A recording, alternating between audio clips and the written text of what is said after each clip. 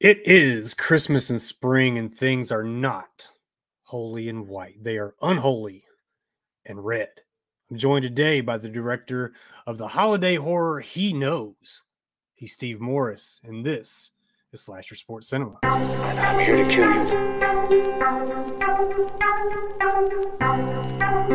I am Dracula.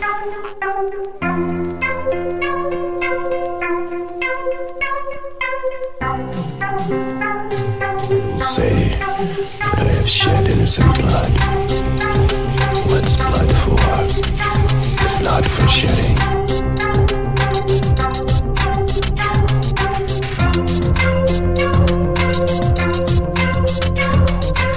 6-year-old child with this blank, pale, emotionless face. The blackest eyes. The devil's eyes.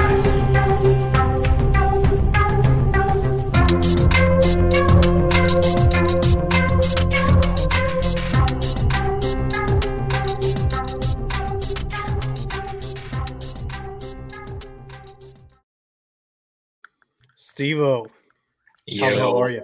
Pretty good, man. That intro is awesome, dude. It really sucks like you that? in and pumps you up. You know what I mean? Like, I dig it. Man, listen, anytime somebody brings it up, and sometimes when they don't, I got to shout out my guy Jack Fiddler, who he allowed me to use his audio, his tune making skills, if you will. He's a talented guy. He's actually a local guy. I'm in just north of Nashville, Tennessee.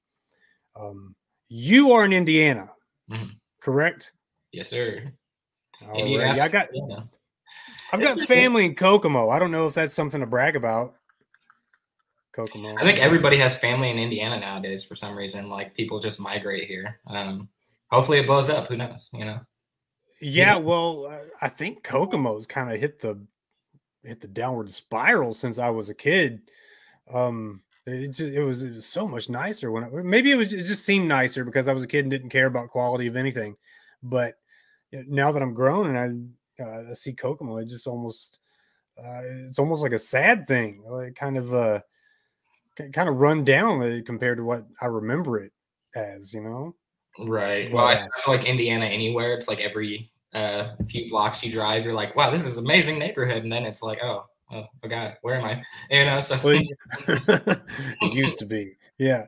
Listen, man, like, word on the street is all you did this past weekend was play Resident Evil's remake, Resident Evil 4. Man, talk that up, sell it to me, because I've not yet had the pleasure. Oh, what, dude? Oh, it's so good. So obviously you played the original, right? Absolutely. So, growing up, dude, I bought that on every single console it came out on. I had the GameCube, I had the PS2, the PS3, the PS4. So when they're like remake for PS5, I was like, I have to have this. You know what I mean? So obviously day one, I had to get it, beat it day two. Now I'm already about to beat it a second time. I'm going up a level difficulty each time and just being like, I love this. It's like my whole childhood rushing, right in front of my eyes and just being, it's just so fun. I feel like that's what I did with the Final Fantasy VII remake. Yeah, but back to Resident Evil. The first one, or the first original, I guess, Resident Evil 4 might have been the game that got me back into the franchise, like single-handedly. It was a different kind of vibe to it, like I think the over-the-shoulder thing was new. I could be wrong. Yeah, that was the first time they started doing that. They used to have the fixed camera angles, which was a pain in the butt, up until that point, which was part 1, 2, 3, Code Veronica, whatever other spinoff they had. But that fixed camera used to be a real pain on PS1. When you say a fixed camera, you mean like even it doesn't matter which way you're facing. When you walk into the room in the earlier ones, you'd have like the cameras just looking down at you from like the corner of the room, and like you're like, sure. Oh, it's glowing over there, and then you walk towards there, and the camera flips, and you're like, oh, I can't see that spot that was glowing, but I know something's there. So it was annoying in that sense, and the way you had to like aim, it's just like up, down, middle only. So headshots were not as easy. And it didn't really matter which direction your guy was facing because you still have to press up to get him to walk forward. right? There's no press down to go this way. It's press up to walk forward, press down to walk backward, right? Yeah, that became an issue. It was Yeah. very weird. And after playing 4 and 5 and, you know, so on, and then jumping back to the original, it's almost like, I don't know, learning to ride a bike again. You can eventually do it, but it takes a while. But man, part 4, I remember this is the one that takes place in Spain, right? I think so. I don't know. I remember the general area, but I think it's in that area. Yeah, that village at the beginning of the game, like all the I don't know what we call them, the infected people. Like they're saying things like "atrás de ti, imbécil," which is like, you know, behind you, asshole. And like, I just remember those little sound bites from the original. I don't know if they changed anything. This is the one where you're trying to say pretty similar to before, so I don't really know the language or whatever, but okay, yeah. No. I assumed it was Spain, but of course I'm, you know, it's like the only Spanish speaking country in Europe, and they were over in Europe, I think, right? Mm-hmm. Okay, so just narrowing it down there. But man, it was one of the better games, and again, it slingshotted me into, like, I was more looking forward to part 5 when it came out. But something that you said a second ago kind of resonated with something that happened. I've got 2 sons, and they were pretty young when part 5 came out. And I remembered, like, I would always get these bank alerts on my cell phone. Like, anytime a purchase would happen, I'd get a text message. And part 5 comes out, and, you know, we have it for a really long time, right? And then they come out with this gold edition, I think, and then like a whole bunch of DLC stuff. Well, my son, being my son, he goes on to the what was the equivalent, I guess, of the PlayStation Store at the time, and he just starts buying this shit up. Like, I don't care if I've already got the full edition, and all I really need to do is, you know, get the DLCs. I'm still going to buy that gold edition and the DLCs. And he cleaned me out, and there absolutely is no refund. Yeah, I'm in a similar situation with my kid in Fortnite right now. I deleted that sucker off my PS5, man. He done spent hundreds of dollars on us in a couple of instances on Fortnite, and I'm just like, yeah, dude, those V-Bucks ain't worth it, man. And absolutely games, man. Have no need for it. No need for it whatsoever. Just to change God, man. But, you know, I'm not any better, man. When I was really young, I was obsessed with Mike Tyson's Punch-Out. Okay, and there are a few years between us, so let me just break this down. Basically, every game company, okay, from Konami to Nintendo itself to Tecmo, they all had an 800 number that you could call. And it's basically customer service. Well, once, I don't know, like 8-year-old Billy got a hold of that number, and he couldn't seem to get past Mr. Sandman. 8-year-old Billy's calling these like 866 numbers, all right? Not 1-800, but like 866 to find out, sir, could you tell me what's the code to get to Mike Tyson? And I'm calling around, man. I'm trying to figure out these special codes. And like, I remember my mom blowing up pretty good on me about that phone bill, because the 866 was not a local number. That's long distance, and I'm spending minute after minute trying to get all the info I can about Mike Tyson's Punch-Out. And, you know, what comes around goes around, you know? Right, yeah.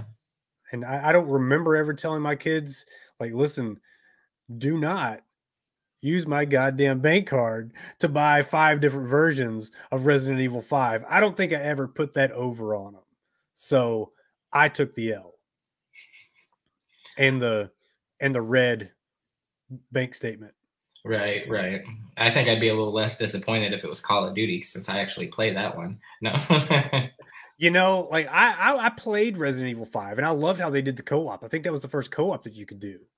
It was a little less horror and a little more action, but it was still stress inducing, because you had those guys who would just pop out of nowhere, and you know, they would gradually get more difficult to kill, because you got the the ones that have the thing sprout out of their head after you headshot them or whatever. But man, it's kind of taking me back, and I think it's probably going to be my next purchase. Resident Evil 4 remake. That is it? I think so. Like I'm already put like so much time into it this weekend.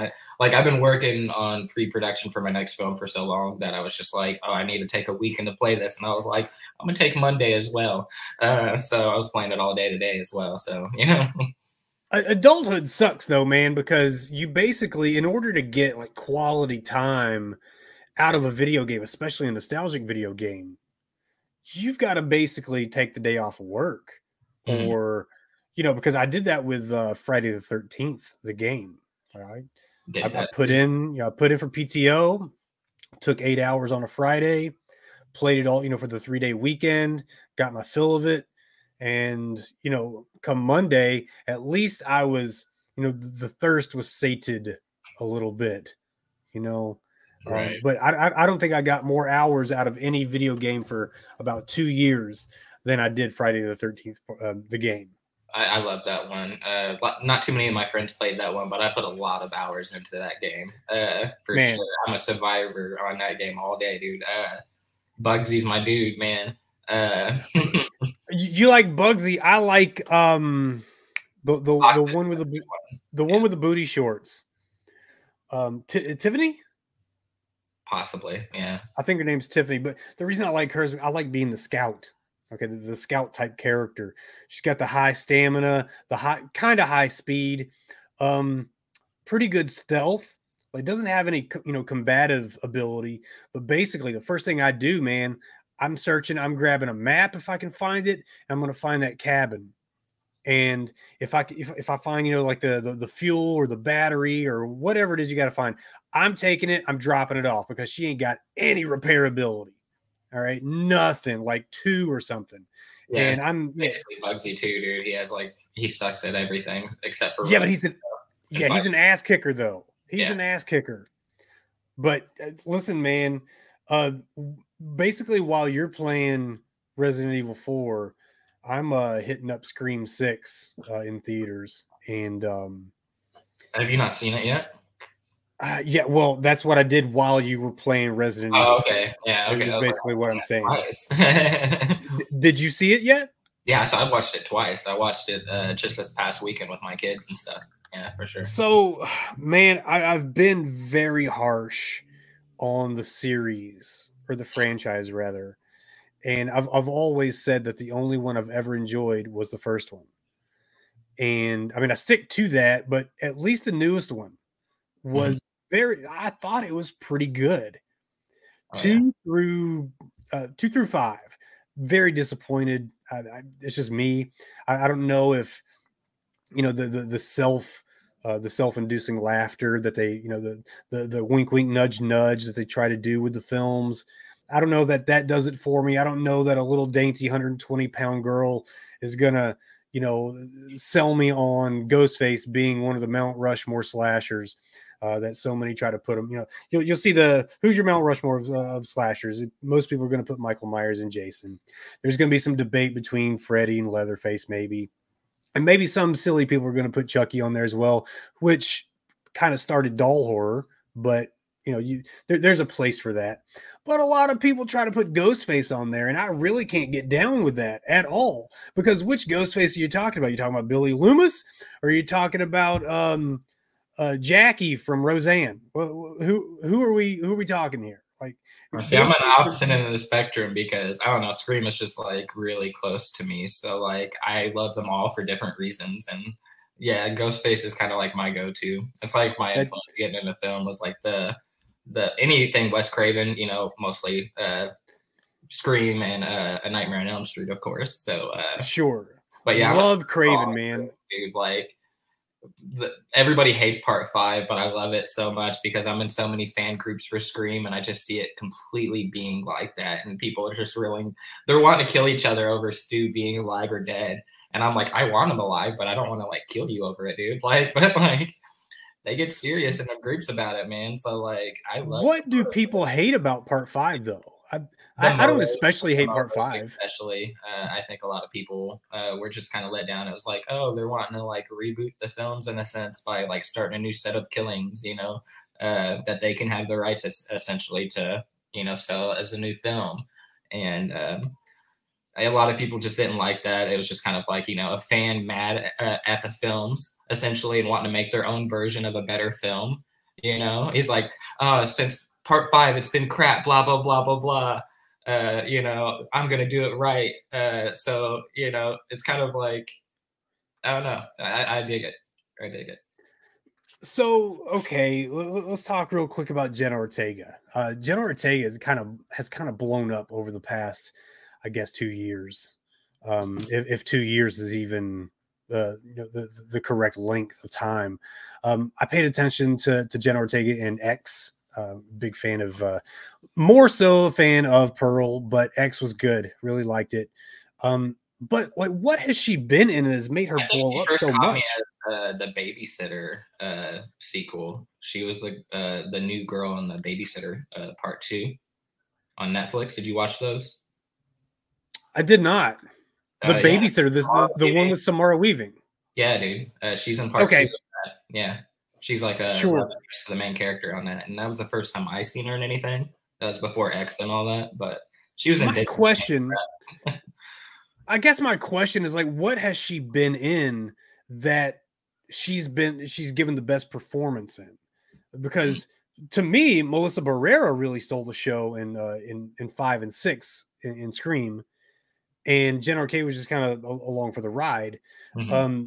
Again, Mia Goth was the breakout from X, and Jenna Ortega along for the ride.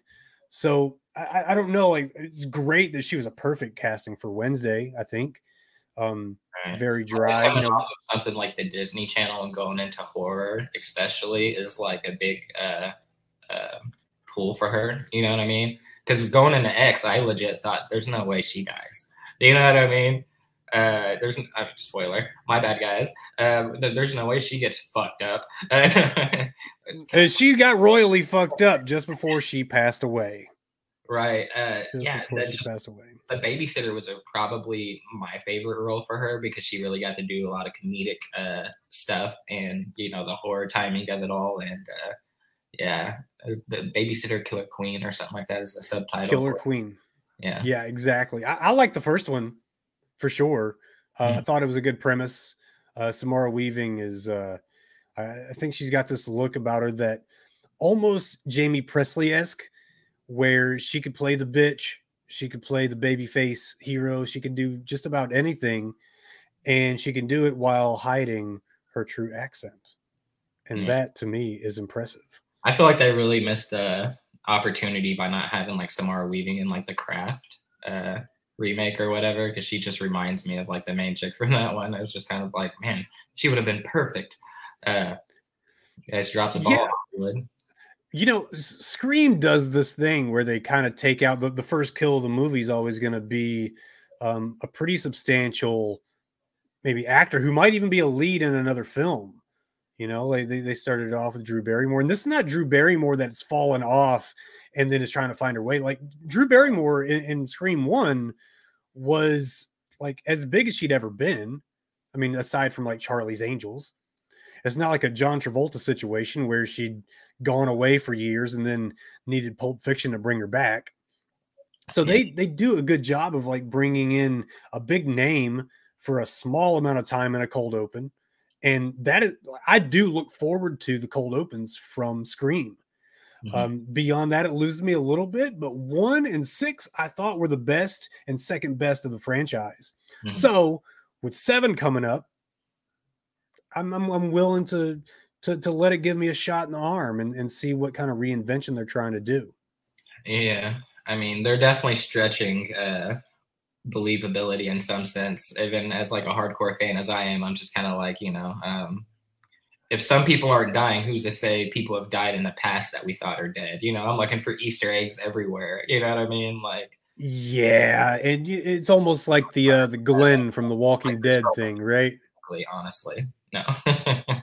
Well, you know, like the Glenn from The Walking Dead situation, like, you know, he died, And then, an episode or two later, it's like, oh no, he crawled under the dumpster that in the original episode was only like that much space. Say that again? The comics for those? I never read the comics. Okay. I did a little bit of when Negan was about to do his thing, right? When we're building up to Negan. We've not met Negan yet. I did a little bit of digging, and I learned that the arrow that Abraham was supposed to take through the eyeball was saved for basically a useless doctor, on like one that nobody had really built up any love for. So major kill character in a comic book, but yeah, a lot of the say that again. A lot of those characters were actually bigger characters in the comic books and stuff, and certain beats happen, but just slightly differently, like you were saying with the arrow to the eye or whatever. Right. Well, that's what made me think that they were saving Abraham for Negan. Yeah. And that's kind of what gave it away for me. So I was a little bit swerved by the actual Glenn death. Because I thought Abraham was the one that was going to get it. They had been teasing Glenn for so long. So as someone who read the comics, dude, and that's exactly how he goes out in a comic book, I was like panicking the entire show. Like, don't kill this dude. You guys are changing so much. You can change this. You can change it. We have time to change this. And then we get to, like you said, the fake out death. And I was like, that is such a sucker way to take him out. Like that one guy got that kid eaten, through the little spinny glass. And then like this whole situation, I hate this one guy. He's got an entire group of my favorite characters killed.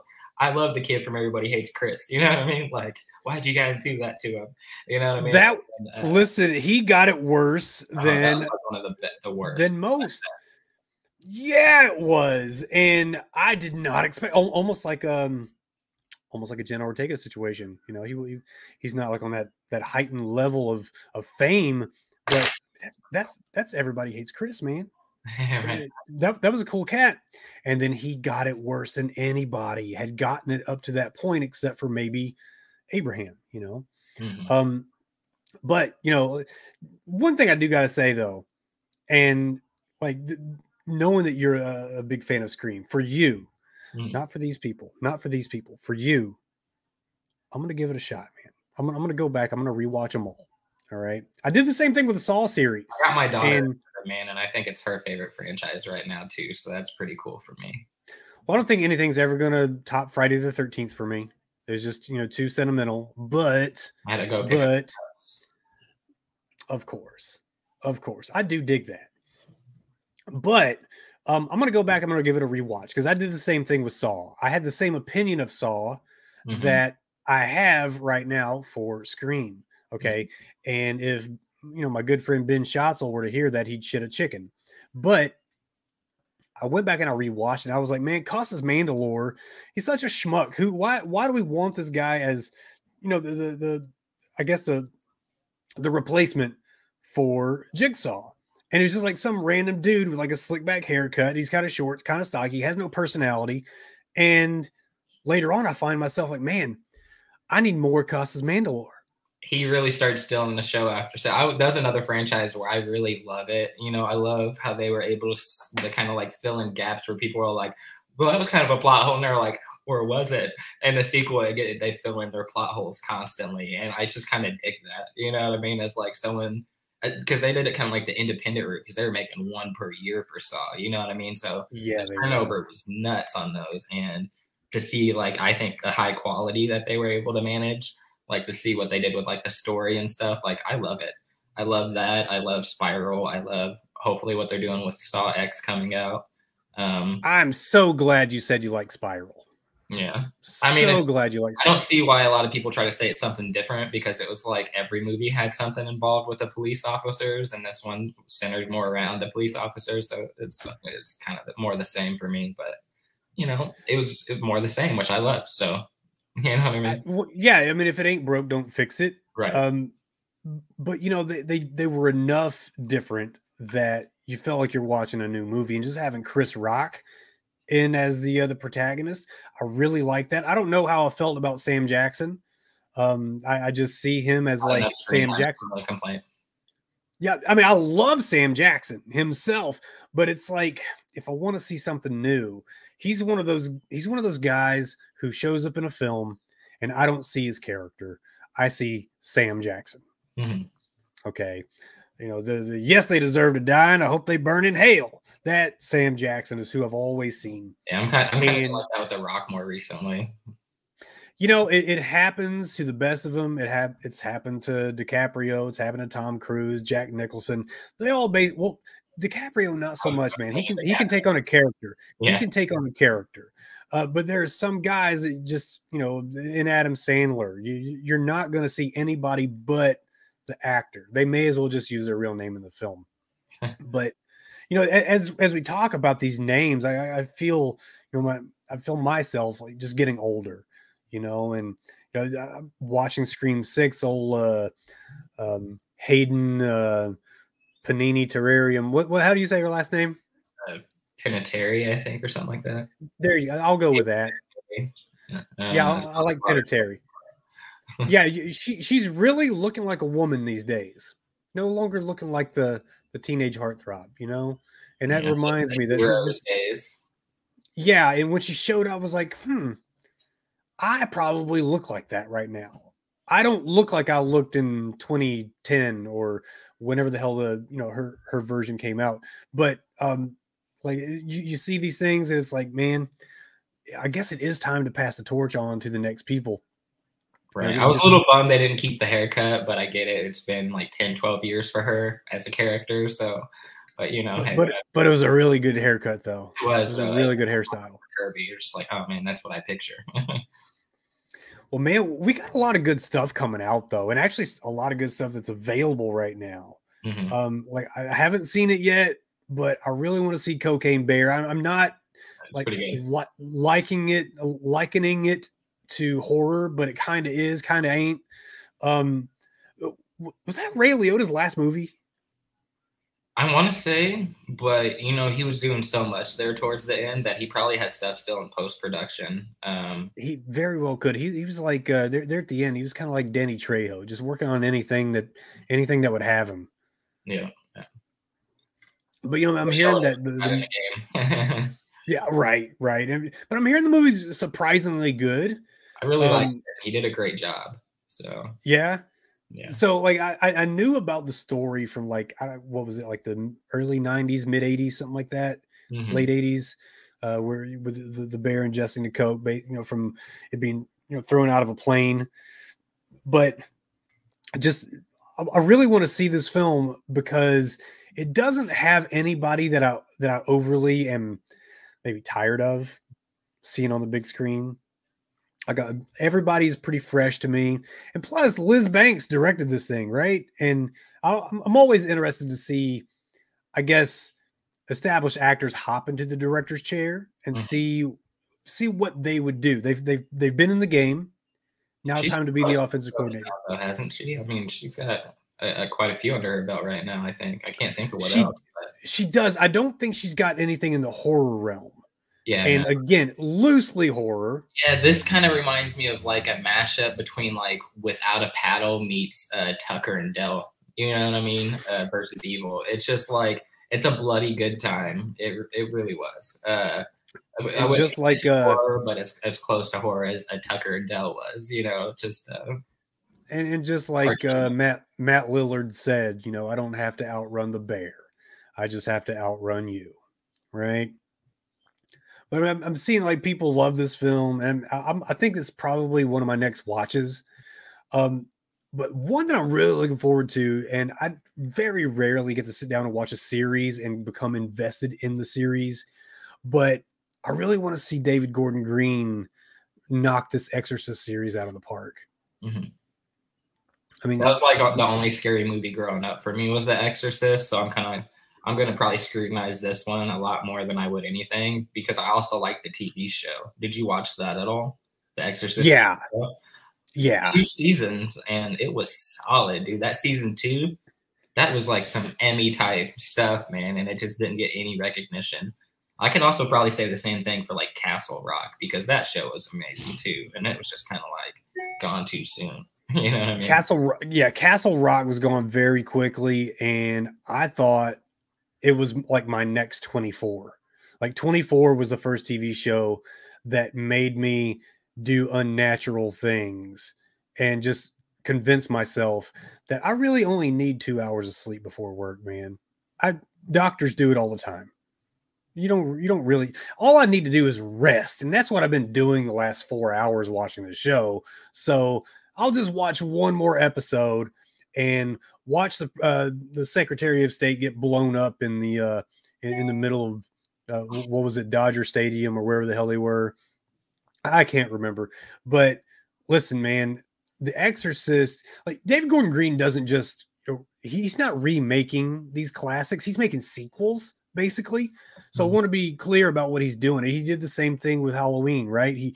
He left part 1 intact and made a sequel and then ran with it. Basically what he's doing here, right? Because I think it's Les Odom that's playing the father of the possessed kid, Leslie Odom Jr. And they're going to kind of enlist Ellen Burstyn and her original character. So like she's aged. I'm sure Linda Blair is going to be in there somewhere. I've heard rumors that she was going to show up, but that's kind of undefined at the moment. Right. But there have been rumors, but either way, like some Blumhouse rep said that she was on set for a few days as like an advisor, but he doesn't really clarify like whether she's going to be in the flick or not, or in the series or not. Right. But it would make sense though if she came back in some capacity, because again, Ellen Burstyn's there as her mom. So there was almost a time where it looked like things might not happen. I think Les Odom Jr. had some kind of health issue back in like around Christmas. Mm-hmm. It was like undisclosed, but it could have been, people always point towards COVID, but they ended up resuming sometime in January, which, do your math, it takes a few weeks to get over COVID, right? And there they were. But the Exorcist thing leads me into the Friday the 13th series is coming up, and I don't really have a lot of details on it. Mm-hmm. But I'm really looking forward to that. I don't know who's behind it. I don't know who's helming the project, but one thing that they're going to do probably that I kind of scrutinize and have scrutinized Rob Zombie for is taking liberties with the childhood story of Jason. I'm not interested in hearing Jason's voice as a child. I'm not looking forward to seeing him very much as, I don't want to say his human form, but his somewhat normal form as a child. Like the blueprint that they've kind of pitched for the show, but I am kind of concerned about that first season really hitting, or even the first 2 seasons honestly hitting, because Jason really wasn't Jason until like 2 and 3 of the film. So, they said with each season going on, they're hoping to kind of keep up with the films and kind of do like a retelling. And I'm kind of like, yeah, I'd rather like who asked for a retelling, right? Just give me something new. Like, dude, you know what I mean? Like, I love the remake. That was probably one of the most frightening Jasons to me, was the remake Jason. 08. 2008? Yeah. I loved it. Dude, it's been that long. We're getting old, man. No. You're telling me that's exactly what I was just saying, man. Like, we're talking about all these films and series that are, things that we kind of cut our teeth on in horror. And like, I think about like Children of the Corn, right? It's like probably the first thing that I ever saw that had like killer kids. And like, they just remade that. Mm-hmm. And I think, you want to change things up, make it fresh. I think they've got a little girl who's the ringleader in this one. Yeah. But like, what is it about killer kids, man, that kind of puts us on edge? Like, even as an adult, I sit and watch these films and I'm thinking, man, like, I feel like I would fuck that kid up, but like, what if I didn't suspect him? What if I'm laying in the recliner and, they tape me up into the, into the recliner, like Michael Myers did to his evil stepdad in Zombies Part 1. I think about like The Good Son. You know what I mean? Like, yeah, your own kid, dude. You know what I mean? Like, just coming out of nowhere with some stuff. You're just like, oh, what? You try to kill your sister? What? You know what I mean? Like, and then you can't do anything to him because, like, then you're a kid killer, right? Yeah. And most importantly, the movie's over. You know, it's kind of what, inspired me to do my next film, Bad Apples. You know, it kind of follows a young antagonist who's a self-absorbed sociopath, and she begins to unravel once her foster parents adopt yet another kid to steal her spotlight. So much like The Good Son, we're kind of doing a little bit of a gender swap type situation, you know what I mean? And, I'd say this is a little more different because we're sticking with the antagonist throughout the whole film. So we're kind of watching a little bit more per perspective and watching her unravel. Instead of being like, following the new kid at the house like they did in The Good Son, like, hey, follow this kid that just got adopted. Now he's the hero. And it's just like, I'd probably be upset about Macaulay Culkin too, but I want to see why he was upset and why he was so creepy and stuff. So I started exploring that when I was writing my next film. And yeah, that was kind of an influence for me. So creepy kids, man. I got 2 kids of my own, and, they scare the hell out of me. No. Yeah, watch your back. Yeah, what definitely watch your back. Pet Cemetery did me in, with the little kid. But anyway, listen, I actually man. had a mention with that dude here in Indiana. He's all grown up now. I'm still terrified of him as a kid, though. Still cutting Achilles tendons, probably. I can't think of his name off the top of my head, man. But yeah, he was here in Indiana. Real chill dude. When you said that, I was sitting there thinking, man, I better think of it before he finishes talking, and I didn't. That's on me. That's on me.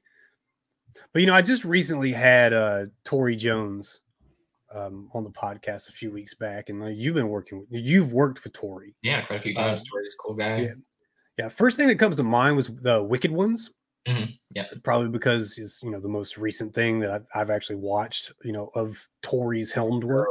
Have you watched They See? Or I think that's another one of his. They See You. They See You. I did not with kids and stuff. It's kind of like a coming of age type horror film. Right. Yeah. You'll see a character that wears the same T-shirt that my character wears, and he knows, which is the black and white Sammy the Elf promo T-shirt. So someone in that film wears the T-shirt of that. So that was kind of like us collaborating a little bit on that. And then Phantom Fun World, I should have a cameo in that. We'll see how it all cuts out in editing. You know how that goes sometimes. But I hope so, because I'm really looking forward to Phantom Fun World.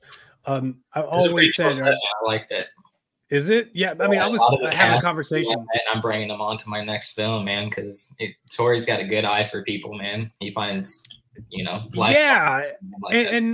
as do you guys. I don't know who's responsible for the casting, but some of your repeat people are pretty solid, and I'm going to bring up some of those names in a little bit. I've actually got that on the agenda to talk about, but yeah, man, I got a lot of time for Tori Jones. Yeah. And I was just telling myself that we need more theme park horror. After Hellfest, which I liked, Hellfest. I was an extra, dude. You were in Hellfest as an extra? Yeah, I spent 5 days on set, long ass nights, man. It was freezing. It was like sprinkling rain on us. Like they bring out a little. What did you do? What were your extra responsibilities? Movie with you, I can be like, that was me. That's me, because I'm just like in the background and stuff. But like a few days, I'm just like hanging out with a random group of people. Other days, I'm walking across, different sets. And some days they had me dressed as like a person at the park, either walking as security or tearing tickets. But not all of those scenes made it in. But I could definitely point myself out in like 2 or 3 scenes, like boom, boom, boom. Another one, I was like a Jungle Cruise. I can point myself out as an extra in that because I was like a 1920s British soldier on this red double-decker bus that Emily Blunt's character drops down onto. But those are just like fun things I got to do as like a background extra, you know what I mean? Small little things, but so fun to be on those big sets, dude. Well, I've seen credits as far back as 2018 for you. I guess I want to know about, the first thoughts you had getting into filmmaking. Well, I kind of always wanted to do it when I was growing up, but like never had the means to. I grew up on kind of like not the greatest neighborhood and household and et cetera, you know what I mean? So I ended up getting my GED one day and applying to college. I went off to the Art Institute in North Hollywood for digital filmmaking and video production. Like, I knew I kind of wanted to be an actor, but I knew I had to do other stuff, but I didn't know what other stuff I wanted to do. You know what I mean? So once I got in college, which is fair. It's fair at that age. It's fair, completely fair. Once you got in college, they kind of make you do a little bit of everything. So you're kind of like, well, I suck at audio. I'm okay at editing. I can write my ass off, so I'm going to write a bunch, and that'll give me opportunities as roles. And then, you know, I start working with other directors and producers and stuff, and I'm like, okay, you guys do okay, but it's not exactly what I wrote, and I want to see if I can do exactly what I wrote. So then I started getting my own producing and directing, and it just kind of like snowballed into, if you want it done right, you got to do it yourself. No, you know what I mean? And it's just, I have a lot of people that offer to help me with things, but it's just like, I don't know how they do things, and I do things differently because a lot of it, I am self-taught for the most part. You know, school taught me how to teach myself. It sounds crazy, but that's what I paid for college, was to educate me on how to YouTube and Google. So, I mean, it was really great teaching you networking and how to, you know, equipment wise and all that stuff at school, but I don't want to work in that side of the production anyway, doing the crew type work. Like, I can do camera and all that stuff, but I'm not your guy. You know what I mean? Like, I can help you. I'm better to help you find the shot than to actually help you program the shot. You know what I'm saying? Okay. Yeah, no, I can dig that. I mean, they all, you know, the old saying is, a jack of all trades is a master of none, but I tell you what, you can take a jack of all trades and plug him in anywhere. So I always joke about that too. I actually use that phrase quite a bit, but I'm like a jack of all trades, master of none. Tech9 would be displeased because, you know, he uses a lyric of, you know, don't be a jack of all trades, master of none, master your craft type stuff. So Tech9 reference, yeah. I'm with you. Listen, tagline: he knows when you've been bad or good, so be good for your own sake. I love a good tagline. Yeah, so this one was a sucker for tagline. Scream, you know what I mean? It was the killer in a mask, a whodunit, a little bit of humor mixed in with it. A stereotypical type of characters, I would say, for the most part. You know. Yeah, I could see that, but hey, I mean, the archetypes are what make it fun, you know. You've got the archetypes on the Friday the 13th video game. It's fun to pick your archetype. Right. Don't ever think that, you know, it's necessary to blend them and make them just like, I think that one video game, The Quarry, kind of hurt itself by trying to blend too much. And I feel like your film did that very well. And I know who's who. I know which personality I identify with, and I know which one I would be a little more standoffish with. And I think you illustrate that pretty well between, you know, all the characters. But this thing is streaming on Tubi and Amazon. But first of all, like, what's the process of getting your work onto a streaming site? Like, why not Netflix or Hulu? They're the big ones, right? Like, without talking numbers, and because, you know, we're gentlemen on this show. Right. You know, okay, how much is in your bank account? Just kidding. What's the pay structure look like for Tubi compared to some of the whales? Oh, so much better in comparison. So just to throw a rough number out there, let's say Tubi does $100 in a week. You get $10 on Amazon, you know what I mean? And it could probably be roughly around the same amount of views from what I can tell, because I don't have that many people reaching out being like, I love or hate your film, or I was indifferent, you know. But the views, you know, kind of, it seems like people migrate obviously more towards Tubi because it is free. They have to sit through the ads, and the ads get you a little bit more money. And as you know, with Amazon, it's, people hear that name, they're all like, oh, it's on a bigger platform. And it's kind of like, well, Amazon's cool and all, you guys, but don't watch it on Amazon that much if you don't have to. You know what I mean? Like, if you bought it there, sure, watch it. But if you're looking to actually help the filmmakers, you want to watch something that does have those ads, and don't use ad blockers. You know, that's kind of a dick move, because that's kind of screwing us out of what little money we get. You know what I mean? Because we get cents, like, you know, I want to say like 7 to 20 cents for X amount of hours viewed of a film or something like that. You know, it's pretty ridiculous. But so yeah, as a person who just like supports other independent films, I always try to go to watch something on like Tubi or like Plex, Typhoon, random stuff like that would have ads to kind of get them better stuff. Like if they were on Netflix, yeah, I'd go blast it on Netflix as well, just to get them up in those higher rankings to help them out. But with like things like Amazon, if you're going to watch it on there, only probably because you want to review it on there as well. And that does help them if you're going to leave them a review on Amazon. But if you're not the type to review a film on Amazon or IMDb, just watch it on Tubi or something. You know what I mean? It has the ads. You just pause it, come back to it later. Doesn't hurt anybody. Doesn't hurt the pocket, mainly, you know? Yeah, I'm getting old anyway, so I'll probably use those ads for, bathroom breaks. Mm-hmm. Come on, man. If you're in my shoes, just do what I'm doing, you know? But you co-wrote the film with Kermit Merle-Key. Mm-hmm. All right, who he previously wrote a short film called The Watcher by the Dead. Mm-hmm. It's a short you were in. Yeah, I was an actor in that one as well. Yeah, so I wrote He Knows, and then I had him consulting on quite a bit, helping me rewrite a lot of it. And so, yeah, he was my co-writer on that one. Well, he also did a very well-written screenplay for Eat the Rich. I thought that it was a very well-crafted story. I'm going to put him over for just a minute. But it was like the story about like a group of friends who kidnapped this government official and, their internal struggle within the group. And like it kind of keeps them at odds and really becomes like a house divided kind of a situation. Also, it takes place during the pandemic. So that adds an extra layer. I don't think you were involved in that one, right? No, I was gonna be, but we were filming at the same time, essentially. So with He Knows, I started in October of 2020, but didn't wrap until August of 2021. And he was filming, I want to say, end of July and August. So like the timing was like I'd have to rush from my last day of set to be there at like X time in the morning on his set, which was a few hours away. And it was just, it didn't work out. But I was going to be like a extra or something like that in that. So, but. Well, what was the writing dynamic between the two of you, Kermit and yourself, like writing the screenplay for He Knows?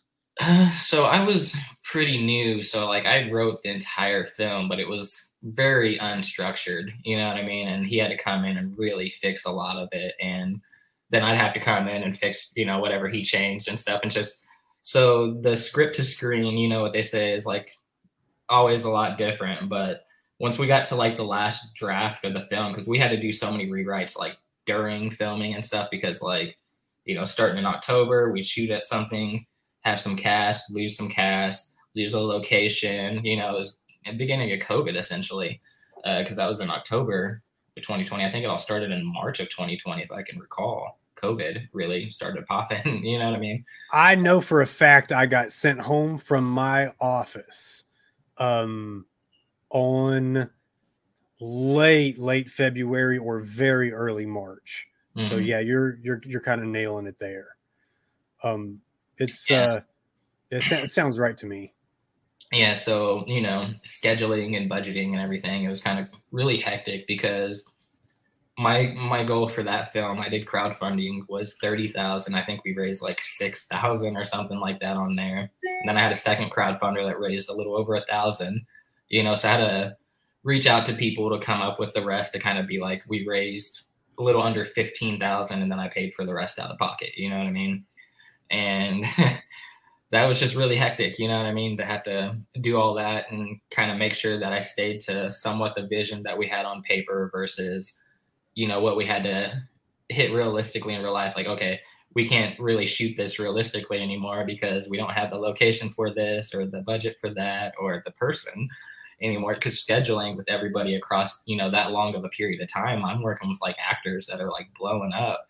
Like my lead, Zach Miser, he's in the newest season of American Horror Story, you know what I mean? As like a character in an episode. So I'm like, what the heck? You know what I mean? And now he's a SAG actor. I had Lynn Lowry. I've got Britt Baker. She's on Fox 59 News out here in Indiana. Like, I have all these people that are blowing up and just doing their own professions, and they're still willing to come back and, play in my sandbox. So that was just, it was crazy. You love that for him. You love it for him. But at the same time, in the moment, it's like, You said how do I get? You know what I mean? But, right. yeah. So okay, whose creation? It was your creation, Sammy the Elf.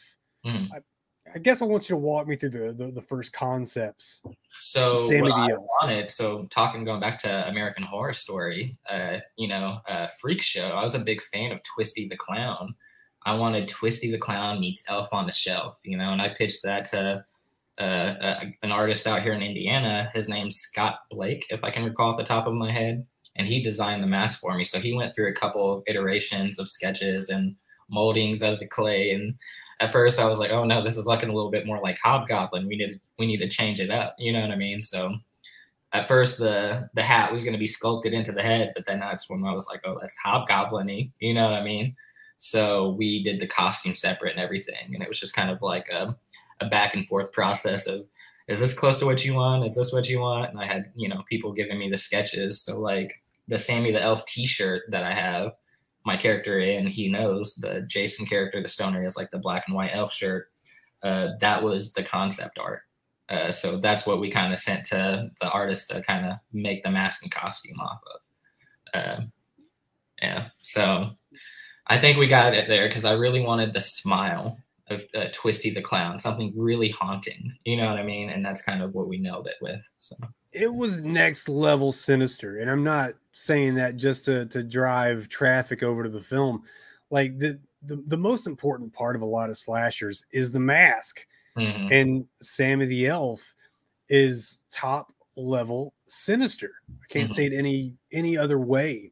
But tell me who plays Sammy, and who was the architect of the mannerisms, like the ear situation. So I could honestly attribute that to probably a few different ones, because hectic with scheduling and stuff. So the way it started out, I had one of the earlier drafts of the film, not to give too much away the film, but there's 2 killers and he knows. Originally, those 2 killers was one character in an earlier draft of the script. So I had one guy, Brian Boyles, that I really wanted to be Sammy the Elf. I was like, dude, you got to be this Johnny character, blah, blah, blah. And he was like, I don't even know if I'll live in Indiana by the time you get around to making a movie. So he ended up not moving, and I had already had the role cast, with a different character. And I was like, okay, so I ended up splitting it into 2 different characters and kind of making them friends, adding the backstory and stuff to that. And and then the other actor I have is Joshua Scantland. I guess I am giving away the killers, but it's not a big deal. I don't really mind it. It's been out for a while now. You know what I mean? But listen, the majority of the thing is, people watching the film, if they know those names already, right, they're gonna watch anyway to do you the solid. Right. If they don't know they're not gonna know the actors just yet if they are new to this film. Yeah, that's fair. They're gonna watch it and they're not going, okay, which one's Josh? Which one's Josh? But right, listen, I think you did a really good thing here, Steve. So I was a casting director on it too, man. So like I had to sit through so many auditions and like applications and going back and forth with people and trying to figure out who had the best chemistry that I thought would work together. And I was really happy with everyone I got. Like everybody just really vibed on set. You know what I mean? Well, let's talk about that. I'm going to bring up a name. All right. And this is a name that I've noticed in many of your casts and some of your peers. Morgan Pyle seems to show up in a lot of y'all's films. Right? Like a lot of your projects and adjacent projects. Like, let's put Morgan over. Is she doing a damn thing or what? I love Morgan, dude. Like, she's amazing. So if anybody doesn't know Morgan Pyle, she really got her start from, I want to say, Extremely Wicked, Shockingly Evil, and Vile. It's the Zac Efron, Ted Bundy film on Netflix. She played his daughter in that. And obviously, everybody wanted her for horror after that. So once we got a hold of her, man, we're not letting her go. So I think it looks like that kid's a trooper for horror for life, because every time I send her an update to a script or anything, she's just like, this is so cool. Like, so I think she's hooked, and she might be a future scream queen, honestly. Like, we're going to get her there if we can. Listen, and I know we can.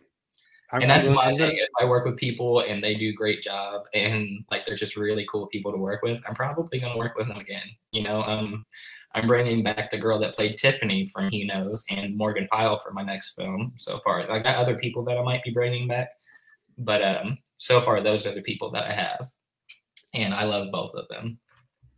Well, you know, like the only member of the team that I've gotten to speak with, the member of your cast and crew, has actually been Jessa Flux. She came on to talk about a couple of films that she has coming up. Murder Size, of course, which is the Angie D'Alba and Paul Ragsdale film. Mm-hmm. And of course, there's another Christmas / holiday horror called it's either Triple Xmas. Xmas or Triple Xmas. I haven't gotten the one way or another what that's going to be called, but the James Dean flick, not the porn star, not the dead guy, but our James Dean. But I digress. Back to Jessa. One thing I've heard about Jessa is that she's more than meets the eye. Like my good friend Ben Johnson of Curse of the Weredeer notoriety, I guess you could say. Notorious is a good word. Infamy, maybe. He says Jessa's very vocal about like thoughts and ideas she has while on set. You ever get that same vibe from her? Absolutely. So she's actually one of the most prepared actresses I've ever worked with, because she brings her binder, she's got her notes, she's got like her own little breakdown of her character study. She hits you with ideas of like, hey, my character might look like this, I might wear this. What do you think about that? And that's what I like to work with. You know what I mean? It's people that are excited about their character and they want to help kind of build that character. You know what I mean? And she brings all that. And she's like shockingly fucking hilarious on set and stuff. So like, she's a really funny person that you wouldn't expect that, you know? Honestly, I didn't, you know, it's just kind of like, oh, she's the pretty girl. She's just going to show up and probably do her job and leave. But like, she's the type that goes above and beyond. She's like, what do you need? You guys need me to move this? You need me to help out? Blah, blah, blah. Like, she has ideas. Like, she's one of the better people for sure in the independent scene that you see working constantly, that I say absolutely deserve it. Like, for sure. If we had 10 Jessa Fluxes, I think we'd all be thriving. Honestly. Yeah. I think everybody that's ever worked with her has something great to say about her, because honestly, she's one of the few people I've never heard say like a bad thing about anybody ever in my entire life. No, I can dig that. I mean, I'm meeting a lot of good people, you know, as a result of, you know, basically writing an article about a film of a friend. And it just, there was just a wave of support for that. And I just try to give it back as much as I can. And I want to have these people on for everybody that I know to meet these people. You know, it's really important. And the one guy I need to talk to, though, is Jason Crow. Mm-hmm. And I got to know, like, did Jason improv any of his lines, or does he just come off as a prick that easily? So I wrote a whole scene for him that was a good 4 to 6 pages, but he was like, we can do this, but do you mind if I try something? So we let him try something, and his entire scene is him trying something, because it was so good that we were just like, keep going, you got it, all right, let's go. It was just, dude. So the scene where he whips out the candy cane, I didn't know he had a fucking candy cane. He just whips out the candy cane. It's all nimble and fucking dainty. And he's just like, you want to suck on my candy cane? I'm trying not to die, just like a foot away from him off the camera, dude. Just like trying not to die. And then he does the whole bit about like the joke. Like him and the guy, Brian, was the Sammy in that scene or whatever. We didn't improv. We didn't like plan any of that. They kind of like improv'd it together. And it was like, he's like, you're awfully big for an elf. Like, did you eat the head elf or whatever? And then he was that's the line that did it for me. Man with abs, and then he just hits him in the fucking head, and we don't get the joke. You know, we don't get the punchline. And I was just like, cut, what's the fucking punchline? I have to know. You know what I mean? And it was like Abdominal Snowman or something like that. But like, I was just like, I had to know. Because that's the beauty of that scene, though. And that's the entire Wicked Ones is improv. The entirety of Wicked Ones and Jason Crow's scenes, from what I hear, is all improv. Him and Tori talk about it all the time. It's just like he improv that whole movie, dude. I'm pretty sure he mentioned that on the podcast. I bet he does. he killed it in that one. Yeah, I've slept since then, but I think he brought that up. But no, that was the scene that I came away with from this film is the scene with Crow and Sammy, and the incomplete joke, the cliffhanger. That was beautifully done, and I think it may get understated at some point that like there maybe not enough appreciation goes to that scene. I thought it was a very wonderfully done scene. If you go back to like all my promotional material before the movie ever came out, I was always using Jason Crow looking behind his shoulder at the trash can. I was always using it because I was like, this scene is gonna kill it. Like that one, and I want to say the bedroom scene with the girl and her boyfriend, where she comes back and he's dead. Kind of under the covers, you know, very Halloween type nod, you know what I mean? The big reveal pulls it out, you know. I loved Halloween H2O and like the originals where, you know, he always did somebody under a sheet. And then with the scream nod in that scene with the girl getting stabbed or whatever, you know, that was kind of, those two scenes are probably my favorite. And I die in the film, so that's saying a lot. So yeah, and good riddance to you, Steve. Yeah, and I wanted to be like the douchiest character because I was like, I have so much to do on set that just make me like the guy that just says the dumbest things. So no filter. Yeah, for sure. Yeah. Well, tell me about the rest of the cast, man. I had a great time watching this film, and I think listeners should know about the squad that made it happen. Who really stood out to you? I know you can't possibly name everybody who was involved with the film, but so many. I had so many actors on that film. That's part of my scheduling issue. Yeah, before you came on, I wasn't fully aware of how much you had to kind of shuffle, and that it does really expand the cast. But I mean, man, if I might say so, you balanced it, you juggled it, and you came out of it shining, man. I appreciate that, man, because it's my first feature film as, you know, actor, writer, director, producer, PA, crafty. Like, I did caterer occasionally, you know what I mean? Like catering, yeah, I did it all, dude. So I'm setting up snacks. I send everybody, you got a water? You cool? All right, we're shooting a scene. You know what I mean? Like, I was my own AD, dude. Like, most of the time, I had an AD, but he was available for like half the production because he used up all of his days. You know what I mean? Because we were filming for like a whole year. So, well, it looks like the jack of all trades had an ace in the hole. Yeah, dude. I just the best thing I have, like my best skill, is knowing my weaknesses. So I just surround myself with people so much better than me. You know what I mean? My DP, my sound people, like my actors, everybody's just so much more talented than I am. So they can look at something and be like, "Hey, what if we did it this way instead?" And I'd be like, "You're right." You know. So I don't care if you're the PA, the director. I don't care if you're a guest on set. If you're like, "Hey, you got a second to hear me out?" Like, yeah, sure.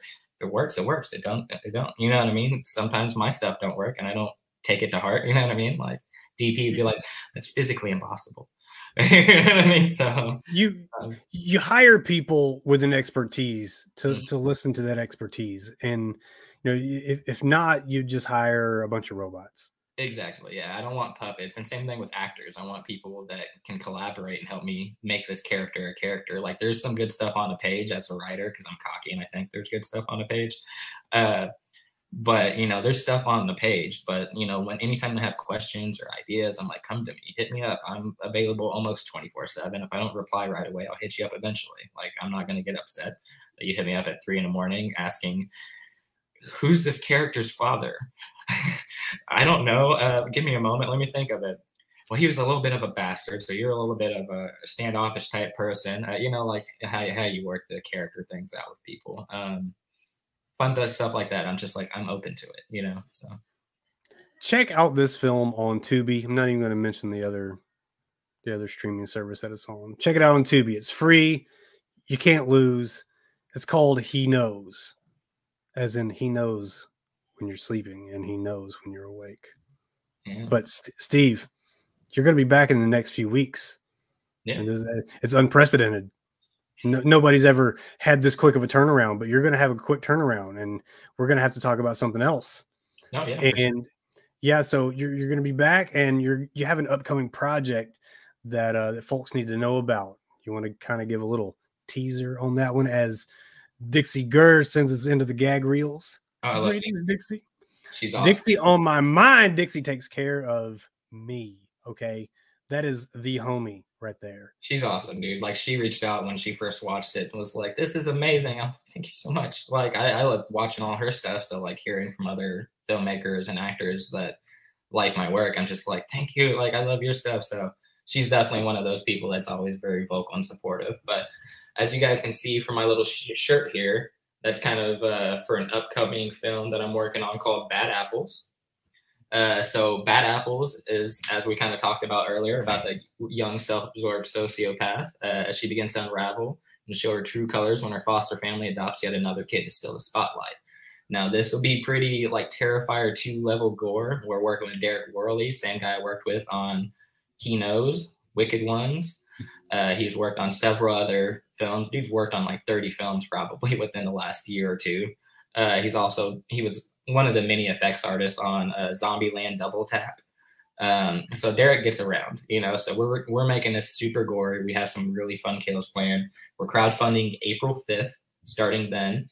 But obviously when I come back, we can go in a little more detail because hopefully I'll have more casting announcements for that come then. So far, I've only got a few attached, but talking about Phantom Fun World, Celeste Blandon, I want to say is how you say her name.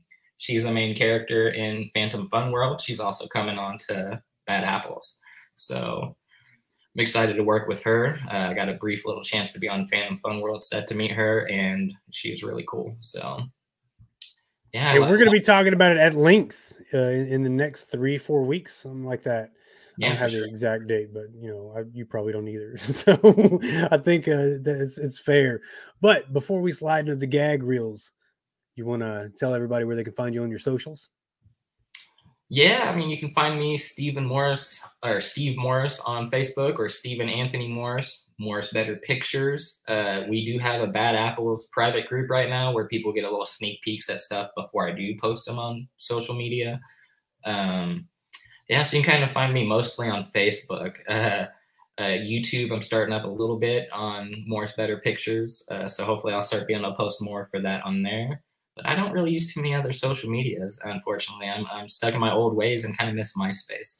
You know what I'm saying? Like, I wish people just clicked on my page and heard Linkin Park or something. I had Jethro Tull. That's amazing. Well, hey, thank you for coming on to the show. Thanks for having me, dude. Absolutely. And I would say you're more than welcome back, but you are coming back. So I'm not even gonna church I didn't give you that option. I was just like, you're gonna love me. I'm coming back. and then you're gonna love me again. And that's what we're gonna do. We're gonna talk about Bad Apples at length, because by then I might actually have somebody from the cast or crew with me next time. So hey, I'm down with that. Yeah, bring them on. The more the merrier. Yeah, I'm talking to some big names, man. So fingers crossed. I'm pretty excited. I'm down with it. And guys, remember to check out the shows within the Slasher Sports family. Slasher U with Christian Rao and Steve Feck. They're keeping you up to date with college sports. Suki's Honeydew Project with Suki Suburbia, where she's taking you by the hand and getting you out of the house into some activities that you might not have wanted to try on your own. And of course, the OK Baseball podcast with Christian and Sean Doyle, covering the latest and greatest in Major League Baseball. And if you're patient, and I know you are, I'll be joining that party with my daily fantasy sports picks once baseball season's in full swing. See what I did there, Steve? Full swing baseball. All right, y'all. That's going to do it for this episode of Slasher Sports Cinema. For Steve Morris, I am Billy Graves, and may you go forth and drink the blood of your enemies from the skulls of their children.